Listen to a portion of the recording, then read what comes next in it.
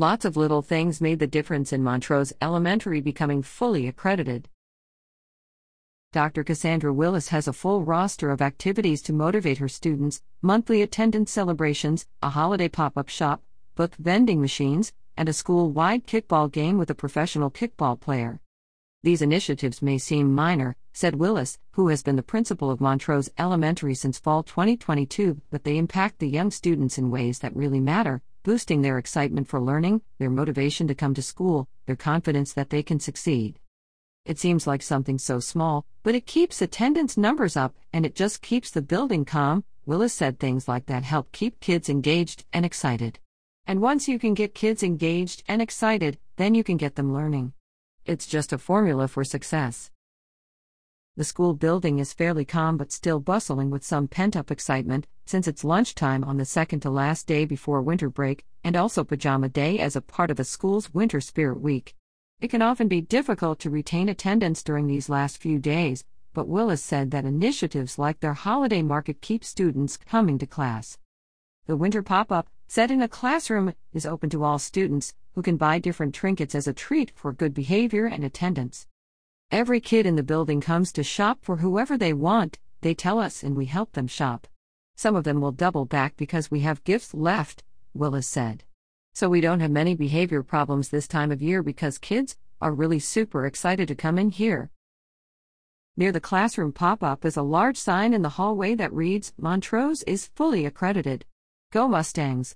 The elementary school became fully accredited this year for the first time since the 2019 to 2020 school year. Accreditation was waived during 2020 to 2021 and 2021 to 2022 due to the pandemic. In 2022 to 2023, and for several years before 2019, the school was accredited with conditions or partially accredited.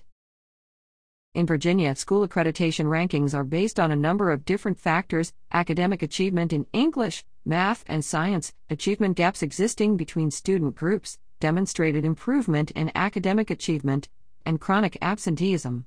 This year, 206 schools in Virginia and 11 schools in Henrico County were accredited with conditions, meaning they failed to meet some of the state expectations for achievement, improvement, and attendance. During the 2021 to 2022 school year, Montrose struggled to meet several of these expectations.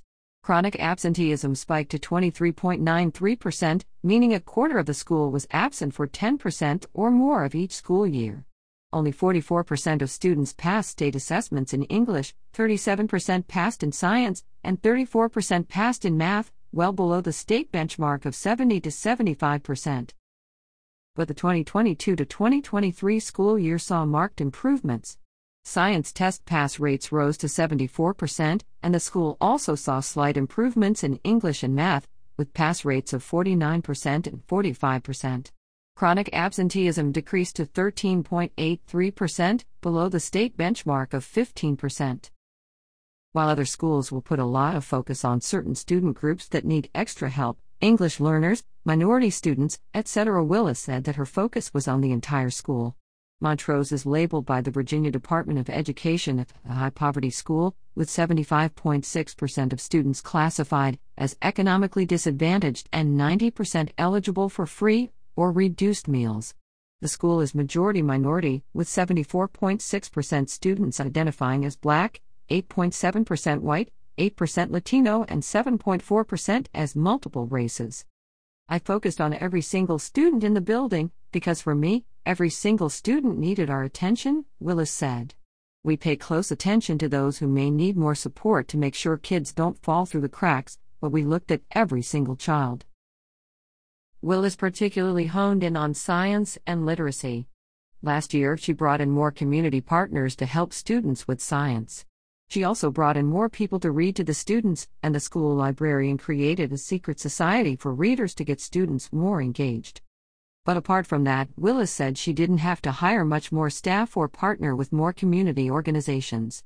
The key was using the resources the school already had and concentrating on what was making the most impact. Montrose had already had a lot of community partners and people wanting to help, but what we did was kind of make the requests more specific so that we would not have things here that we don't need, she said.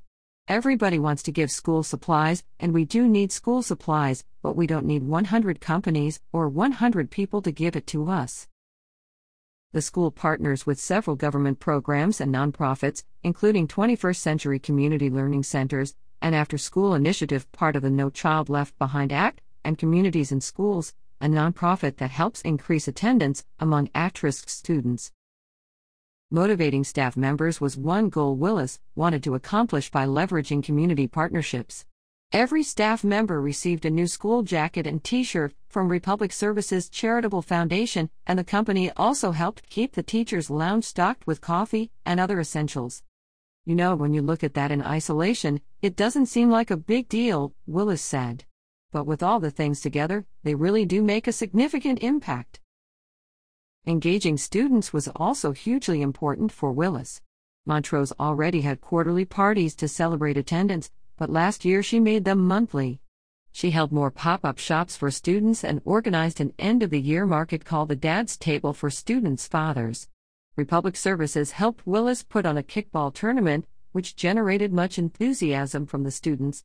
Now that may seem so simple, but the kids were so excited about the upcoming kickball game, they just did everything they needed to do to get to that kickball game. They were just so excited, Willis said. They even had a professional kickball player that's in a league that lost to my 5th grader. We still have the trophy and the crown. Putting the fun in learning is important for elementary schoolers, but so is maintaining a calm environment, Willis said. Student behavior is another component that factors into school accreditation. In 2021 to 2022, Montrose reported 92 misconduct incidents, 38 of which were a safety or endangerment concern. In 2022 to 2023, misbehavior decreased to only 35 incidents, 16 of which were a safety concern. Using fun events as a reward for good behavior, Willis said, was a great way to lower misconduct, and worked twofold to also motivate students to attend school. Like many other schools, Montrose struggled with attendance once in-person classes resumed after the COVID pandemic. Families lost their jobs, and even loved ones, causing school attendance to be less of a priority. During the pandemic, families held tight to their kids. A lot of my community experienced loss from COVID firsthand, Willis said. So we had to massage that and understand some people's reluctance to come to school. To increase family involvement, Montrose still lets parents walk their students to class in the mornings. Willis set up more events and celebrations that include families and hopes to conduct more home visits to encourage attendance, with fun elements like food or gifts brought to the homes. But Willis still wants to set realistic expectations for families that may be struggling, creating attendance initiatives that are encouraging instead of punitive. Barriers are different. Your barrier may not be my barrier, she said. Sometimes it may be as simple as mom works at night and so she's coming in right at 7 and isn't able to get a kid up. So we try to look at it as what each family needs and work to kind of support them through that. Keeping trust and positivity within parent-school relationships is crucial, she said, because attendance will only increase if families feel supported and welcome, not ashamed or reluctant. Poverty is still real, people losing their homes is still real, Willis said. Just because their attendance is not where it is, I don't want them to feel like they cannot come to the school. Because families will feel like that. If you are always contacting them for something they feel is negative, then that severs the relationship. It's a whole team effort from staff at Montrose, Willis said, to work on so many components: attendance, behavior, literacy, family engagement, science and math. But it starts with something simple, fun. Students will remember the parties, the games, the kind staff, and the positive school atmosphere on the mornings they get up and may not want to go to school. The learning and growth that comes from that is what they will take with them once they leave. The beauty of being in an elementary school is you can leverage the magic of school, Willis said. They're 8, they're 7, so you can kind of get them moving with just the magic. Leanna Hardy is the Citizens Report for America Corps member and education reporter. Her position is dependent upon reader support. Make a tax-deductible contribution to the Citizen through RFA here.